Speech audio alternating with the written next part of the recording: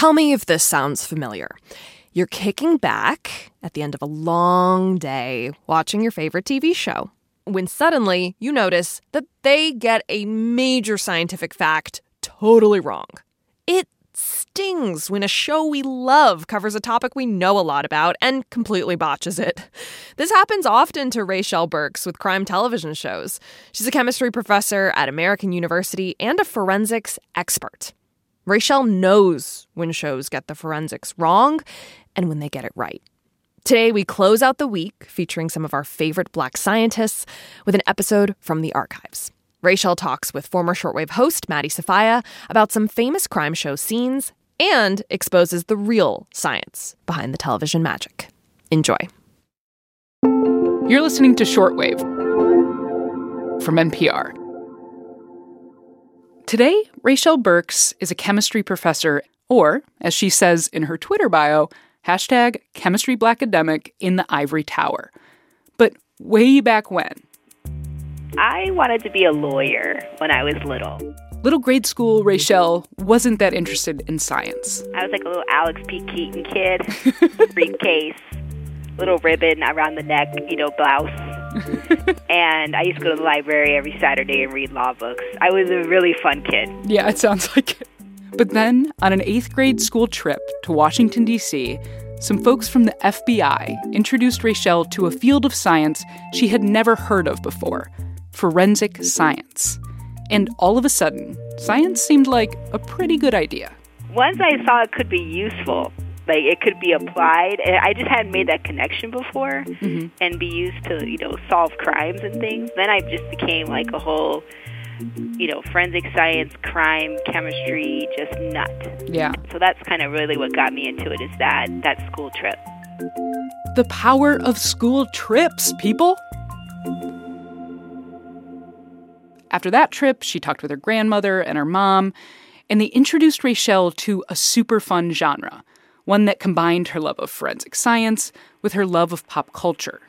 I heard you love a good old-fashioned murder mystery. Ooh, I do so much. so much. Agatha Christie, Murder, She Wrote, led her to Law & Order and NCIS, and made her the murder mystery nerd she is now. I'm Maddie Sofia. Today on the show, pop culture forensics with forensic chemist Raychelle Burks. We'll give you the good, the bad, and the real bad. I'm looking at you, CSI.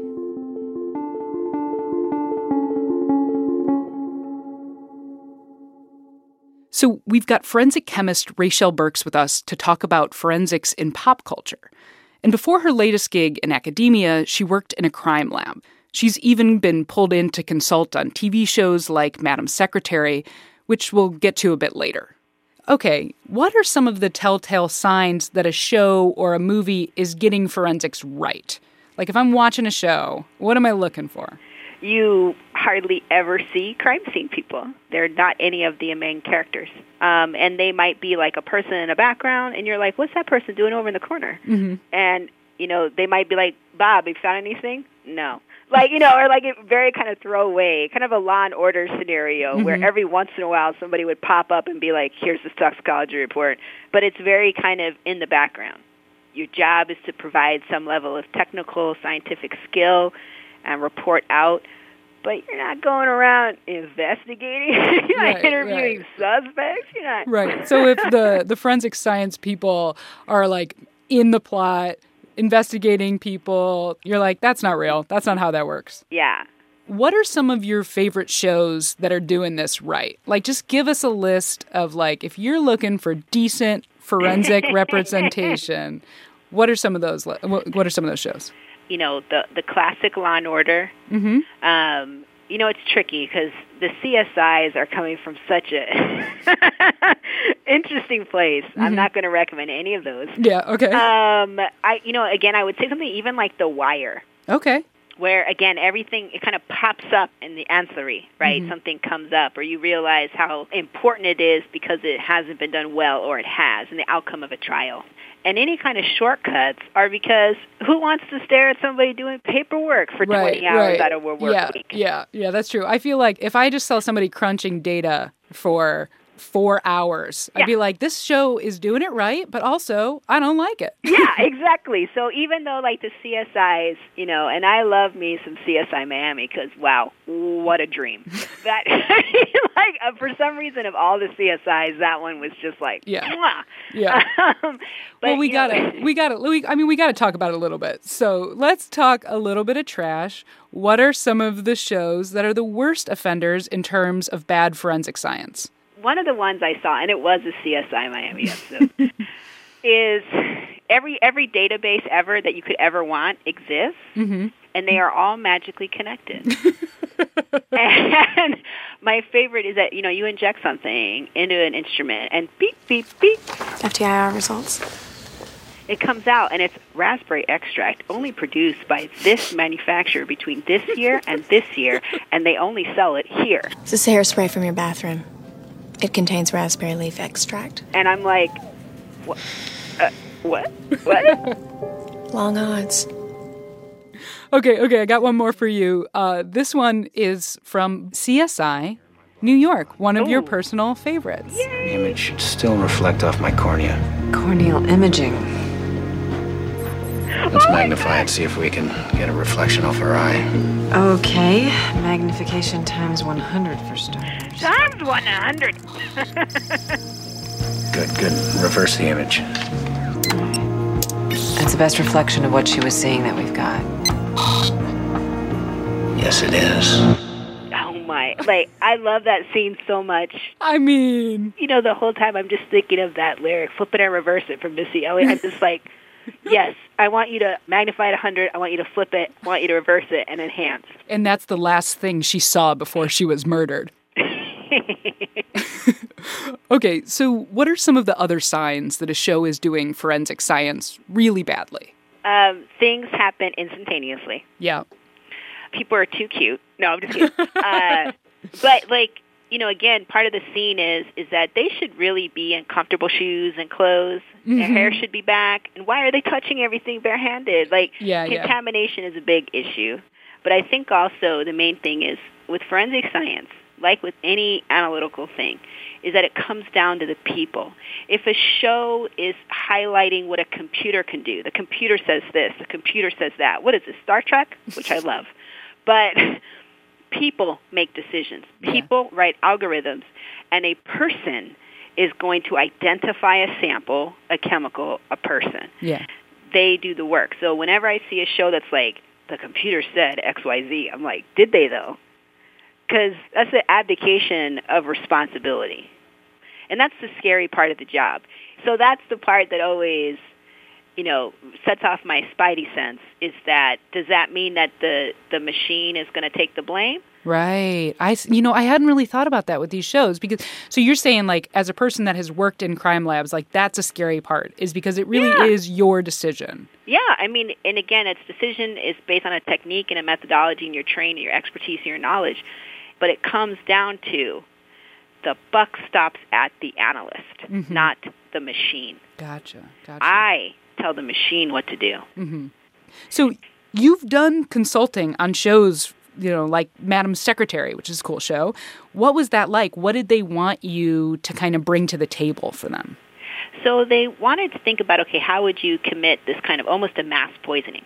Okay. And your chemistry right in there. Yes. And also, I design systems to detect those things. Sure. And so because of that, I have to know how, in an environment, in a crowd, in a room, how that would work. Mm-hmm.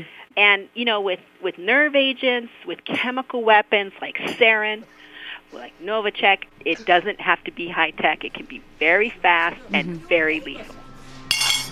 Peter, are you all right? You're bleeding.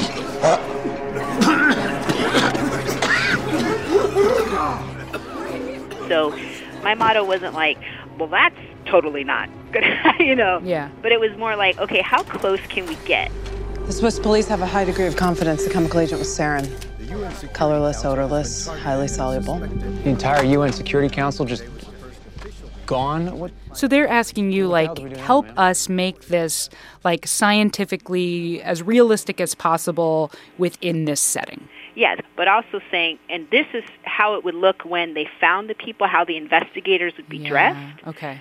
Because if you were investigating and you suspected, given the context, that that's a chemical weapon, you're not going to send in your crime scene team. They're not going to be like a CSI where everyone's glammed up, right? Yeah. No, they're in full personal protection equipment, oxygen tanks maybe. Yeah. Right, because you don't, you got to protect these people. But they are some really fast color tests that would give them a real quick answer. Right. Mm-hmm. And again, it was, in my mind, it was how can we make the story work, but still sneak in a bit of real science and real kind of forensic science.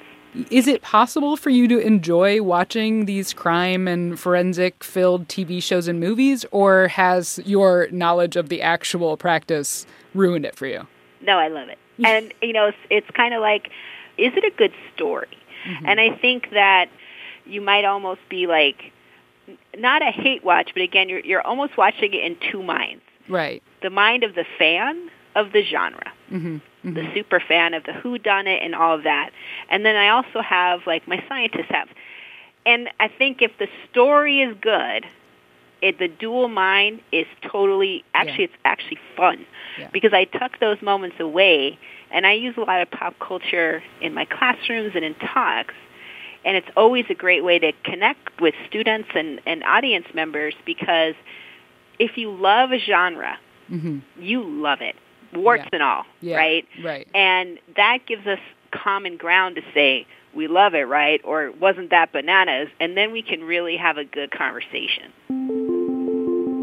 So I obviously have saved my most important question for last. Who would you want to play you in a murder mystery movie? Oh, Angela Bassett. Boom, right off the top. Why not?